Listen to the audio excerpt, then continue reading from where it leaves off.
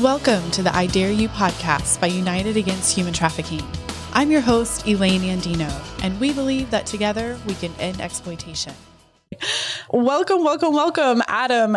Thank you so much for being here. You and I have known each other for quite a while. I'm so excited to get into it today. We're going to be talking about foster care and human trafficking and how it's linked. Okay, tell me a little bit about you. I knew you back when you worked in the anti-human trafficking movement full time. Now you are with Foster Care Advocacy Center. Yes. Got it out? Yeah. Okay, so tell me a little bit about you, tell our audience about you, and then about what you're doing right now. Cool. First of all, thanks for having me on the podcast. I miss podcasting on a regular basis. I did have the honor of interviewing Tamika Walker. You did. On the podcast that I used to host with Elijah Rising, another anti-trafficking organization here in the city. And so I miss this a lot. It feels very good to be inside a studio and talking into a microphone. It's like riding a bicycle and I want to do it more. Okay, I love it. Enough about that. That's beautiful. Thanks for having me. It's scratching an itch for me. So I first got exposed to the issue of sex trafficking and then, started learning more about human trafficking in general and labor trafficking and, the wider world of trafficking. I think it's been so long, like 2010. So like 12 years ago, it's kind of a long story, but I was in a different city. I was in Kansas City, Missouri, and I heard somebody talking about the issue of sex trafficking. And I'm a Houston native, right? Born and raised here in the city. I love Houston. I'm Houston to the core. But I was in another city. I was in another state and another city. And I heard these people talking about sex trafficking. And they said this, which we've all heard before.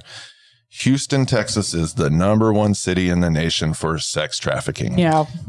Now, at that moment, my initial reaction was shock because I had never put those words together. Sex trafficking. I was just ignorant. Right. But then they're talking about my city, my home, my neighbors, my streets, where my home is, where my faith was formed, where my education occurred, where my family was, growing, and here I am. I had to go halfway across the country to learn that my city, my home is the number one city in the entire nation for this issue that I didn't know about. Right.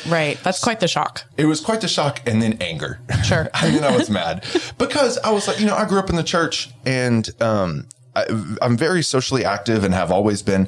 And so the knee jerk reaction was, how come nobody told me? Why did I not know this? Why did I have to come to a different city to find this out? And so, long story short, one thing led to another, ended up back in Houston.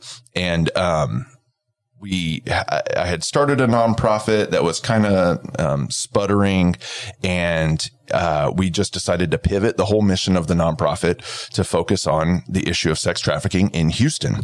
Partnered with a couple of people who were experts in that field, found a group of about 10 very zealous and young individuals who were willing to do literally anything and stay up very late nights. And so we formed this little group of people to start getting together once a month to go straight into the, illicit massage businesses and onto the street and onto Bissonnette and things like that to just do outreach, to just do simple outreach. And prayer. It was a faith-based organization. And so we did prayer and outreach, and that eventually became a nonprofit, like a very large nonprofit. So we shut down the one that I originally had, and we opened up a new nonprofit called Elijah Rising. And that was in 2012. Yeah. And they're great partners of ours. They're doing amazing work. Yeah. I love them. So still kicking it. And so when I was the original founder of that organization, and at that time, the anti-trafficking landscape of Houston was so different, disorganized, to say the least, disunified, right? And just splintered. And law enforcement was not.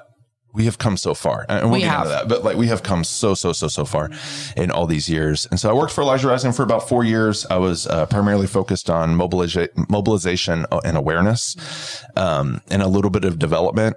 Left, went off to Baylor, got a master's degree at Baylor. And then when I was looking for the next step in my career, came back to Houston after being away for 4 years, came back in 2019, went back on staff with Elijah Rising. I did some anti-trafficking work while I was in Waco, but came back on staff at Elijah Rising in 2019 as the development director, which is, I was the first development director. Well, sort of, kind of, first full-time development director that they had. And to be clear, I was the part-time development director before you were that's there. Right. I was trying to remember if you were right before me or if somebody else was right before me. Somebody else might have been right before you. Actually, I just was there. I don't know. Helping. Yeah. Contracting in that area. Morgan was around for a while. Anyways. I replaced Morgan. Okay. There you go. So I was the first full salaried director position that they brought on, and it was me and did that for about 2.5 years and departed. So I don't know what the math is on that, but how many months that was, and then I left Elijah Rising in September of 2019. No, sorry. September of 2021. So, I've been gone for about a year now at this point, and, now work for, as you stated, another nonprofit, Foster Care Advocacy Center. We are which we can get into, but we're a nonprofit law firm working in child welfare. Yeah. I love all of that. Yeah. You've been in this space a lot longer than a lot of people have. I'm an OG, you are an OG. Yeah. Because I know you said in 2010, I would feel the same way, just anger. I felt the same way because I learned about it in DC. Yeah, right. And the nonprofit I worked for in DC had a contract to work in Texas on the border. Yeah. Mm-hmm. So again, same thing, a different place, found out about it. That was in 2005. Yeah, something like that. So, but between 2005, 2006, nobody knew about human trafficking. It was not a thing. No, it wasn't. I mean, everybody who was being trafficked knew about it, but Fair. None of us did. Yeah, well, and now it's such like a buzzword. It's such like a topic, right? And it's become very politicized, unfortunately, and very polarizing in the way that we approach the issue. And I think intersectional issues such as foster care, which we're about to talk about, and how they feed into it. But in those days, my goodness, it was really wild. It was. And I like what you said about the intersectionality, because those are conversations we're having much more these days. Right. And you as an OG, you remember the days where we knew nothing. We just went in, we tried to do rescues.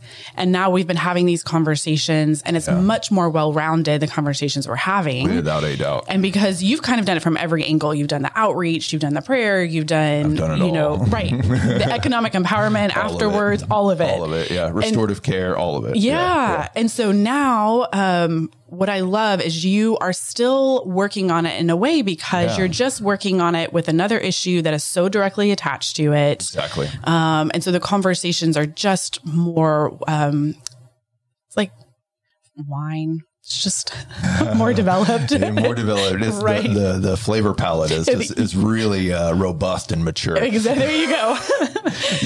So tell me a little bit about what Foster Care Advocacy Center does and the role you're playing there. Yeah. So one of my biggest fears about leaving Elijah Rising a year ago was, really, one of the biggest hesitations was, oh my gosh, I'm not going to get to continue to participate in this space because so many of my friends, you know, and like Tamika, right? And there's so many other people I can think of names and faces from multiple organizations, from The Landing and from Demand Disruption and from, all these organizations, Kathy, like all these people are my close friends who we've been working on this issue. Yeah. Maybe we're just all trauma bonded. Right. I don't know. Could be. But like we're all working on this issue together, and the collaboration in Houston, Texas is so unique. If you're listening to the podcast from somewhere else, like what we have here is very, very special. When Ken Henry came on the scene and I was meeting with him for the first time, he's like, this is crazy how much collaboration is existing in the city.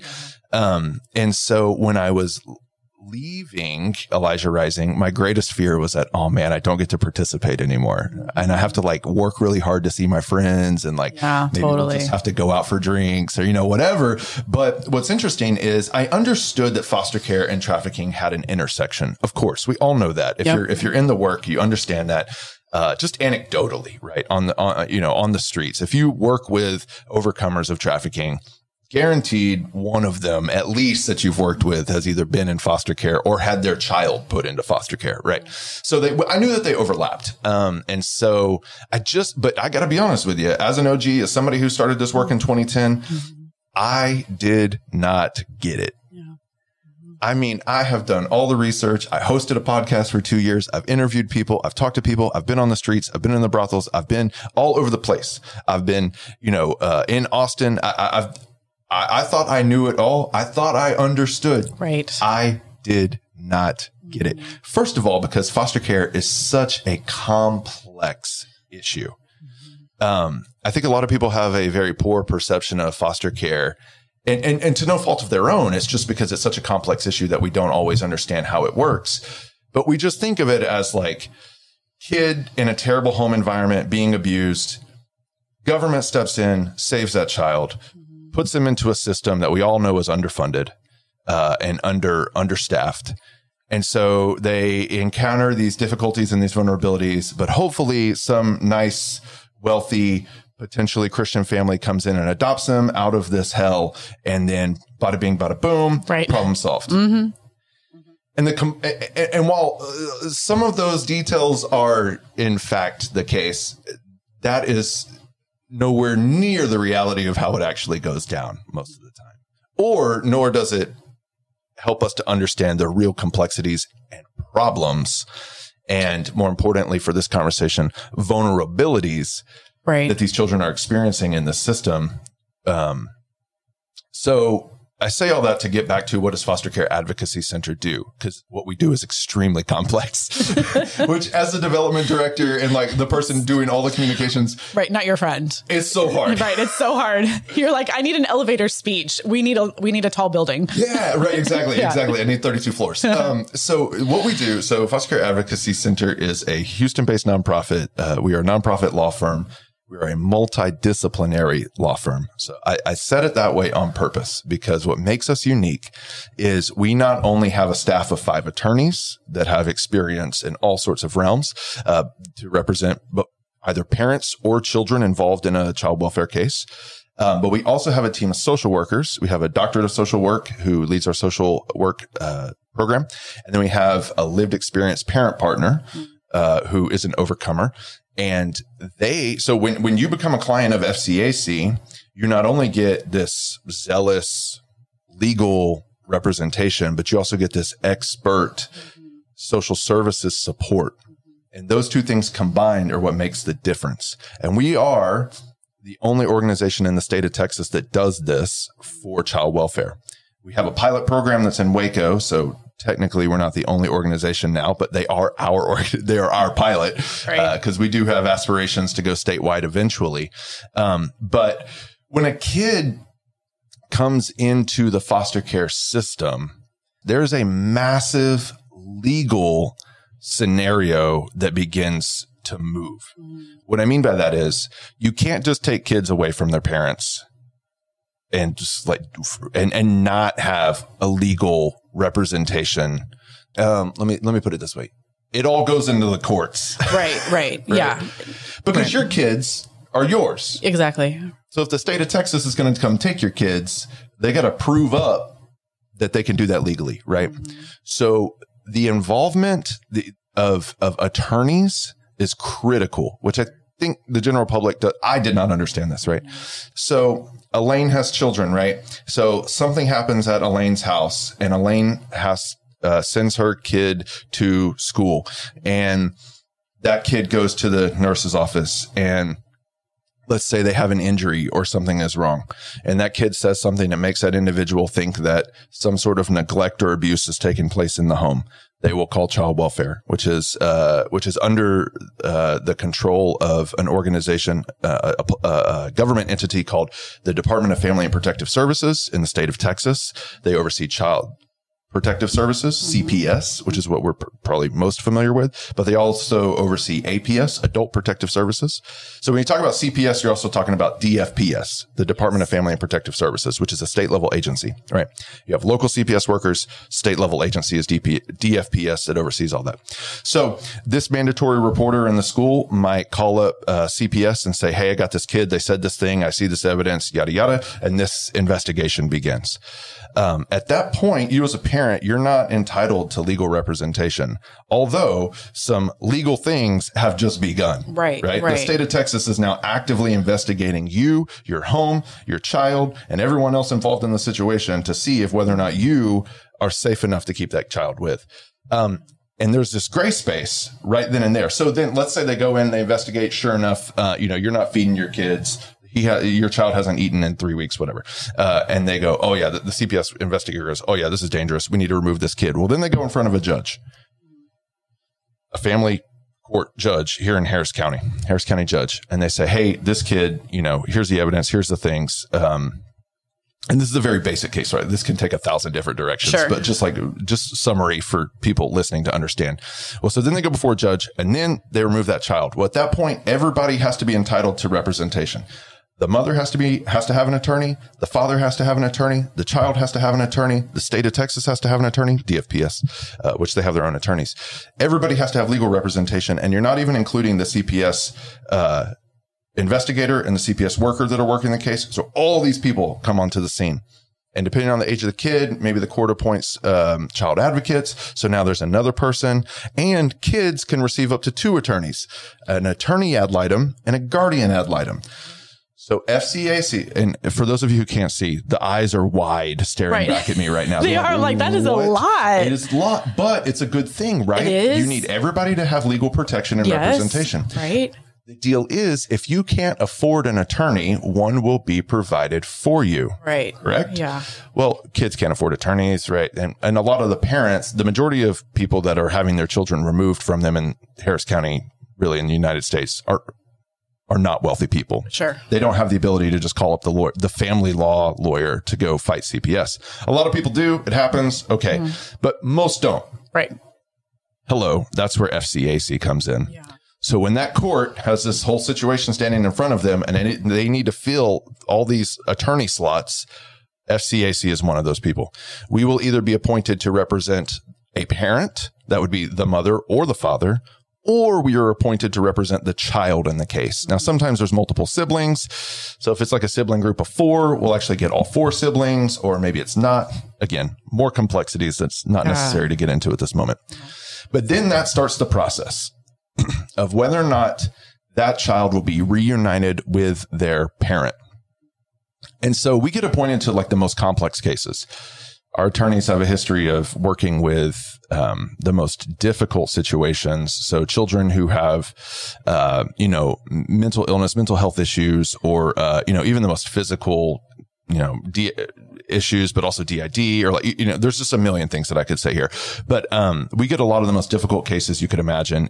What I like to tell people is, if you've seen a child welfare case on the 6:00 evening news, most likely we have been appointed to represent those kids or a parent in that case, just because we have that reputation. Also, we have a multidisciplinary approach. Yeah. We have social workers on staff that can help. So the goal there, though, is there's multiple outcomes, but primarily in that court case, what's going to happen is that child's going to be reunified with their family, or they are going to remain in state custody, or they're going to eventually be adopted. So there's multiple outcomes. I feel like it's really important to set this stage, because you have to understand all of this to understand then what happens down the line. Exactly. So paint me a picture of, I know there's 1,000 answers to this one too, but paint me a picture of the average, who's in foster care. What are the average demographics? Yeah. Average, how many placements do kids go through? So that answer is going to change state to state, county to county. Mm-hmm. For example, there are over 4,000 children in the foster care system in Harris County, which is the county we sit in right now, which is Houston, Texas, but also incorporates.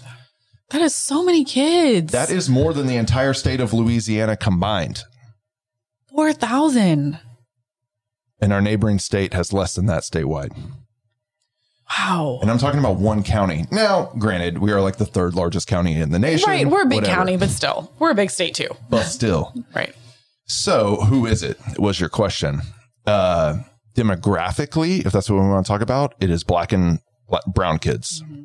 70+% are kids of color. And usually they are, well, I don't want to lie. So I don't know what the average age is. I would imagine that the average age is like under 12, but don't quote me on that. I actually don't know that off the top of my head, but young. But when they come into care, if they've been in care for longer than a year, they're a teenager. Because most of the kids that languish in the system are teenagers for multiple reasons. Primarily because foster homes usually won't take kids that are difficult. Now, a lot of them do. We have incredible foster homes. I'm not talking bad about foster homes. That's actually what we need more of. But adoptions, right? People don't want to adopt a 17-year-old with all these behavioral issues, right? And so they just languish in the system. And they will either be in a foster home, or they can be in something called an RTC, which is a residential treatment center, or like a congregant home, might be an easier way to put it. Or the third option is they are CWAP, which is a whole other crisis that we could talk about here. Yeah, do a brief explanation of it. So CWAP is an acronym. It stands for Child Without Placement. CWOP, CWAP. And so this is a crisis in the state of Texas for sure. And in Harris County for sure. There are at least 100 kids, usually on average. That number fluctuates day to day, but there are on average about 100 kids that are in CWAP at any given time. So what does that mean? That means they don't have a foster home that they're in. They don't have a facility that they're in, a congregant home that they're in. They literally have no place. But the state of Texas is required by law to house them, feed them, care for them, protect them. But if they don't have a place to do that, where do they go? Well, for a while, they were just like sleeping on the floor of CPS workers' offices. Now, the state of Texas, this has been in the news for a couple of years now, so they're really working hard. But now they're basically just being put in hotels and motel rooms. And because their guardian, their legal guardian is the state of Texas, they have to have someone with them at all times. But that person is a CPS worker. To be clear, to be a CPS worker, you are not a licensed social worker. You don't have to have a degree in social work. You don't have to have a degree in none of that. You went through the system, through the CPS system. And again, I'm not talking about we need CPS workers. Right. But they are not always equipped and trained with the necessary tools to be able to take care of a 16-year-old who literally has no place to go. And please remember, CPS workers are not law enforcement agents. Right. So they cannot hold that child against their will. They can't force them to stay in that office building or in that hotel room. Right. So that's what CWAP is. So CWAP is where we're having a ton of issues because these kids are basically just on the streets. I mean, they're just basically homeless kids. Yes. So then you start really seeing the link between human trafficking because, what happens then the second? So we know traffickers look for kids who don't have homes and who are vulnerable. Yep. So the second that a kid really doesn't have a home, it's not like they ran away, but they're going to go home and see their mom tomorrow. Right. They don't have a home to go back to, and they've been shuffled around for years. Yeah. You have a trafficker walk up and be like, "Hey, baby girl, I love you. I got a place for you to stay." And a sandwich. Right. That's a pretty strong lure. So this is the deal, right? Like my favorite definition of trafficking is the exploitation of vulnerability. Mm-hmm. And I stole that as a quote. It's a quote. People always used to ask like, well, how do people get into trafficking? Are they kidnapped or, whatever? It's like, well, yeah, sure. Some are. The vast majority, right, have had some vulnerability in their life exploited by someone who's intentionally exploiting vulnerabilities. Right. And those vulnerabilities can be myriad, right? It can be racism, for sure. It can be economic. It can be homelessness. It can be hunger. It can be fill in the blank, right? And so when you conceive of trafficking as this exploitation of vulnerability, then you start to see the issue as, okay, well, how do we fix it? How do we stop it? How do we prevent it? Well, you look for those vulnerabilities. Now we're talking about intersectionality, right? Well, what are the vulnerabilities? Who are the most vulnerable among us? Well, those experiencing homelessness, for sure. We get that. Those who have addictions, for sure. We understand that. The 14-year-old black girl, right, who has just been kicked out of her house for whatever reason. Sure, she has a vulnerability, right? But when you consider foster care kids that literally have no support system, Perhaps they have no family. Maybe their family of origin, they don't have a connection to anymore. They don't trust law enforcement. They don't trust the state government because they're the CPS workers. Who do they trust? Who do they have to rely upon? Right. Maybe they've moved between 12 different foster homes. They can't even trust the stable family that you see, maybe in like the sitcom on TV. Exactly. Who do they have? Mm-hmm. So you're right. So to exploit that vulnerability, well, you don't have to put in a whole lot of work, do you? No, not at all. And then if you have no or very little history on what a healthy relationship looks like. Got to, right. So this just feels like a normal relationship anyways. Right. Okay, so to set the stage fully, I pulled a couple of stats from NETMEC, which is, but it's our national, if kids go missing. National Center of Missing and Exploited Children. Thank you. Okay, so in 2016, 80% of the likely child sex trafficking victims reported were missing from foster care or social services. In 2013, 60% of the child trafficking victims recovered as a part of an FBI nationwide raid from over 70 cities where children from foster care or group homes. 60%. 60%. That is huge. In 2013, 85 of the trafficking victims in New York had prior child welfare involvement. 85. Yeah, that's a part of that same FBI sting. So that's kind of the biggest study we point to is that 2013 law enforcement, the FBI raid situation there, where a lot of those statistics came out of, and a lot of the research started really focusing on this intersectional issue between foster care and trafficking after that event, because the numbers were so incredibly high. Right. Every single kid had some measure of foster care involvement. Yeah. Okay. So I'm going to read a couple more. Yeah, go for it. Yeah, there's more. Right. There's so many more. So in 2014, 130 victims of sex trafficking were identified in Connecticut. 98% were involved with the child welfare system in summer. 98%. So if you're a trafficker, you're a business person. Right. It's all economics. It doesn't take long to figure out, hey, here's a total supply that I can go for that nobody else in the U.S. even cares about. Mm-hmm. So if I need to be pimping somebody out, these kids want a home. They don't know any better. Yeah. Nobody even is keeping tabs of where they're going. Heck, they're not even putting them in the homes. They're putting them in hotels. Right. Used to, it wasn't even part of the law. Now it's part of the law. I don't know how much it happens, but if kids go missing, the CPS worker is required to actually put on an Amber Alert. But even before that, nobody was putting out Amber Alerts. Yeah. Yeah. So, the flow is just incredible. Yeah. It's staggering once you start realizing how easy it is. Well, and especially there's another factor here too, Elaine. It is, especially when we get into older youth who are, in care. In care is the way we refer to, like, in the custody of the state. They're in foster care. Especially with like the CWAP teens, you have this situation where these teenagers understand that their resources are limited. Their support networks are all but gone, but they know that if they can make it out to Bissonnette, that there's some real quick money out there. Right. And so anecdotally, I should say, we see these kids that will walk out of their placement or walk out of CWAP, which is no placement at all, go turn a couple tricks, make some money, go buy a cell phone or drugs or food. Right. And then come right on back. Because it's about wanting to control our own lives too, right? Yeah. These kids have been shuffled around. They've been told what's going to happen to them. Treated like cattle in many cases. Exactly. Yes. So, okay, in my mind now, well, I know to get control, when I feel like it's control, I can go out, turn a couple tricks. Now I have my own phone. Yep.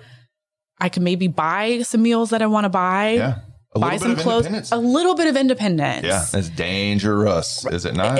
Yeah. The other thing too is all these kids are required to be in school. So like, even if they don't have a stable placement, they are still supposed to be in the high school or the middle school or the elementary school, right? The state of Texas has an obligation to educate these children no matter where they are, right? Foster families have to have kids in school, right? Right. CWAP kids have to be going to school. Now, whether or not they do, that's a whole other situation, right? Truancy issues are real for kids who have stable homes, Right. So, but again, we know that trafficking, recruiting, and spotting occurs in our high school hallways. Mm-hmm. in our malls. We know this happens. We know that there are recruiters in these hallways that are looking for these kids. And all these foster kids, they're in these schools. So you don't even necessarily have to be standing on a street corner or down at the Stop and Go. Sorry, Stop and Go is like not a thing anymore. The Chevron That's station. Hysterical. That was a huge. We're over 30. Yeah, sorry. Google Stop and Go. Yeah. I think it was bought up by Valero. They're down at the Valero, right? You don't even have to do that. You just have to like encounter them where they are, which you know where they are. Exactly. They're kids, right? We know where they are, right? And so it just becomes. They become. I hate to put it this way, but ripe for the picking, and also. Recently, sorry, I might be getting ahead of the. Go for it. I was going to get into the news story recently. No, that's exactly what I was going to say. Okay. Add the layer of the news story. Yeah. So, like, look, I understand. I'm all for government bureaucracy. I know. Don't shoot me, right? Don't at me. I am for government bureaucracy. I am for a functioning government doing its job to take care of vulnerable individuals who can't take care of themselves. I'm all for social support systems. Mm-hmm. I've been doing it in the nonprofit sector for over a decade. Right. I'm all about it. Mm-hmm. I understand firsthand how difficult it is to take care of people and to provide for them and to help them help themselves, so to speak, to receive the services that we are trying to give them. I understand how difficult it is to fund important roles, staffing roles that have so much secondary and vicarious trauma that you can't sleep at night. Right. Been there, done that. Yeah. Living it some days. Mm-hmm. Right. I get it. And I get that the bigger an agency gets, the harder it is to manage, the harder it is to keep safe, the harder it is to maintain your quality of staffing when you can't pay people what they deserve and you can't provide them the schedules that they want. You can't provide them the work-life balance that they need. I get it. Right. But this is DFPS. And the state of Texas has an obligation to run this agency at the highest capacity, highest quality possible. That means ensuring that your staff are not predators. Right. Right. Or just, or just people who take shortcuts. Right. You have an obligation to protect these children that are legally your children. And I know that's hard. I know the funding has been cut time and time again. I know the system is broken. I know the staffing structures are all out of whack. Turnover is high. I'm giving a lot of grace here. I mean, you are. You are. However, recently in the news in Texas. It is getting worse and worse and worse. So I'm going to do 2 news stories. Okay. All right. And y'all cut me off if we need to like change tape or whatever. 2 news stories. I've really got 3, but we're going to get to the 3rd one here in a little bit. So first of all, recently in the past 2 weeks, it came out. This kid who is in care, she's 17 years old. I'm not going to get into the details of why she's in foster care. First of all, it shouldn't matter. She is where she is. She's in state custody. She has a CPS worker. Every kid in foster care has a CPS worker. Now, most of the kids, they'll have 5 different CPS workers because turnover is so high. This person got a new CPS worker. And this child was asking for some resources, looking for some support from her CPS worker in some certain areas. And this CPS worker kept giving her saying no, giving her the runaround. That's common. That happens. CPS, their hands are tied in a lot of ways, right? They can't provide a lot of things. They can't, whatever. Unfortunately, this CPS worker, mind you, a state employee, an employee of the state of Texas Department of Family and Protective Services, who should be vetted, who should have oversight. This employee suggested to their client, this minor, this child in state custody and state care, said, well, if you want money for that, why don't you go out on a Bissonnet and turn a couple tricks? They suggested it. And it's one thing for us to talk about the vulnerability of children and them doing it on their own volition. Right. It's one thing for us to talk about traffickers like sneaking up to the hallways of the high school and recruiting kids out of the high school because they see that they have no one to pick them up after school. Right. It's another thing for an employee of the state of Texas to say, hey, why don't you go turn tricks? And it's my understanding this was not the first time, but the CPS worker had been doing it so frequently. Come on, Elaine. The girl had decided to record her CPS worker so people would believe her that her CPS worker was telling her to go on this note. She pulled out her little cell phone because nothing is done in private anymore. Right. She pulls out her little cell phone because she knew that this was not good and recorded the CPS. Caught him on tape. And it's like, this one's being caught. But of course, it begs the question, how often does this happen? Who knows? Again, I know it's hard out there in these streets. I know it's difficult to do this job. I know you are underpaid. You're undersupported. I get it. But that's not appropriate. Right. That is not the answer. That is not the answer. It's so sickening. Okay. Story time number 2. Okay. So another thing that the state of Texas does, this is common in all states, right? You have these congregate care facilities, right? And they each have their own kind of deal. Like maybe there's like one where a bunch of the foster kids all have, learning disabilities, right? Or maybe one is for kids who have all experienced, drug toxicity, right? And they're like, either have addiction problems or they were born with an addiction or whatever the case, right? And so they have this facility set up for these kids where they take care of them and it's specialized, right? Or maybe they have, severe physical, ability limitations. And so they have these congregate homes where these kids are all taken care of in the same place. It's specialized, right? They're in foster care, but it's all taking place in this facility. These facilities have to be licensed by the state of Texas. They have to be regulated by the state of Texas. They have to have oversight, reporting, finances, because they also get money from the state of Texas. Right. Now, not all of them are fully funded by the state. A lot of them are like a quasi-government agency. So what they'll have to do is they get a lot of state money and then they have to do a little fundraising on the side as well, depending on like infrastructure or buildings or, whatever they need, events and food and stuff like that. So the system works pretty well. We don't have near enough of them. We are short by hundreds of beds in the state, which is why we have a CWAP problem.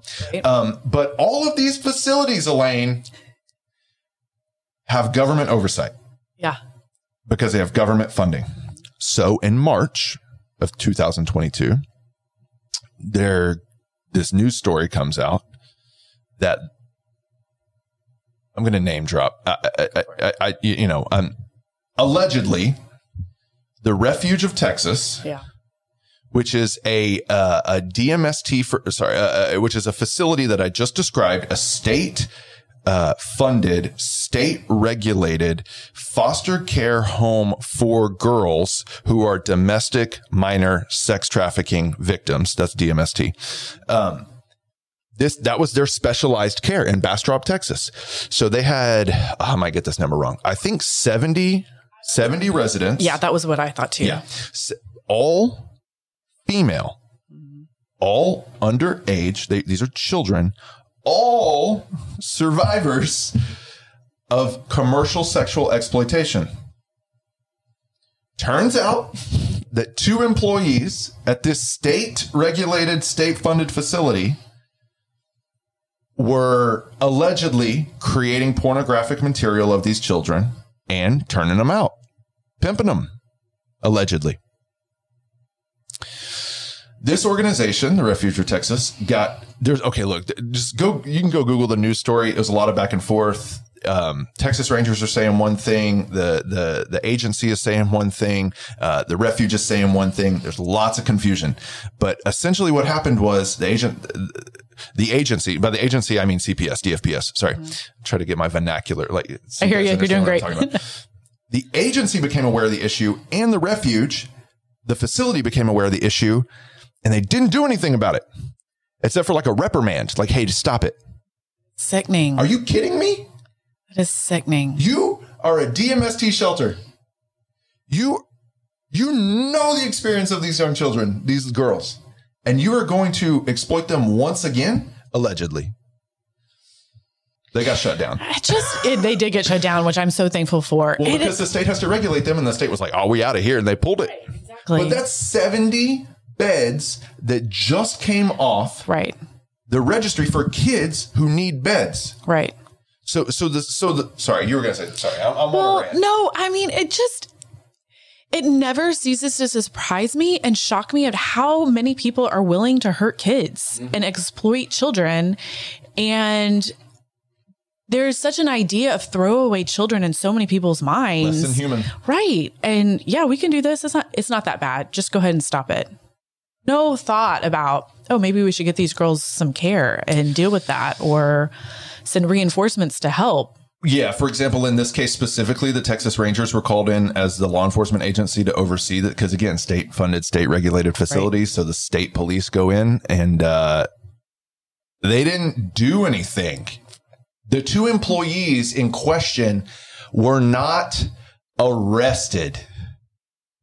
They left because the facility fired them and said, let us have your keys. You're fired now because of all this. Leave. But there was no legal. They walked away with impunity. Which is incredible because it's illegal on every single front. It's not like it was like bad ethics. It's worse than illegal. Right. You re-exploited children. It's like you have every law on the book you need to arrest them. Now they might be. I haven't checked in on that story in a month or so. So maybe they're arrested now. I don't know. Fact check me on the outcome because I know it's still in the courts, and I know that the refuge I think is still trying to come back online, but in different capacities. Do you want to be their development director? Can you imagine how hard that would be? What's crazy is I actually know some people on their staff, and I was like, ugh. Because, it is. I mean, the anti-trafficking world is kind of a family. And, it is. I felt really bad for them, of course. But you can't allow that kind of stuff to happen on your watch. And if you do, now I'm on a soapbox. If you do, say sorry. Right. We did it. I apologize. It'll never happen again. Here's how everybody's going to be reprimanded. And here's restitution. Yeah. Don't fight it. And I think to the point about us being a small group, it's like we understand the limited amount of resources, both financially to support what we need, the limited amount of beds that you spoke about, the limited amount of attention, good attention paid to this issue with good solutions. Right. So when something like this happens, it affects all of us. All of us. Deeply. Yep. It affects us emotionally and personally, but it also affects people's perspectives of the work. I'm telling you. And it's just layered. It's deeply layered. So that's why we get on soapboxes for things like this. That's why we get on soapboxes, especially for those of us who have been doing this for a decade or two. We don't need any more negative press. Right. We're just all out here trying to do the right thing. Right. And some people aren't. Let's get on another soapbox real quick. Let's go. I think I know where you're going with this. Yeah. Okay. So we also talk a lot in the human trafficking space about different people, different vulnerabilities. Yes. All of us know the LGBTQI plus community, high vulnerability. High vulnerability. The kids that are trans, very high vulnerability for so many different things. Right. So now tell me about what the state of Texas is currently doing. Yeah. So this is my real soapbox, y'all. Again, this is complex. Right. So quick rundown. Earlier this year, the governor of Texas, Greg Abbott, and the attorney general of Texas, Ken Paxton, who are both on the ballot November 8th, or November, whatever the November date is for the election this year, November 2022, both are up for re-election. Vote the way you want. These two individuals, long story short, there's so many things so there was a bill in the most recent legislature. No, I'll tell that story another time. Okay. Texas has been trying to do this to trans kids for a while. Mm-hmm. We have shut it down multiple times. Earlier this year, the governor and the attorney general, so Abbott and Paxton, get together. Paxton, who is the attorney general, like the top, legal authority in the state of Texas, writes an opinion. So this is not like a legislation. This didn't come from the Texas State House. This didn't come from Abbott's office. This came from the attorney general. He writes an opinion, which is technically not legally binding, but enforceable, because it comes from a state agency. He says, providing gender-affirming medical care for transgender youth is, in his opinion, child abuse. Okay, I'm going to do it one more time. Providing gender-affirming care to a minor is child abuse. That's what the attorney general said. He sends that over to the governor, Greg Abbott. Greg Abbott says, yep, sure is. Signs off on it. Now, remember, what's the state agency that's in charge of taking care of kids?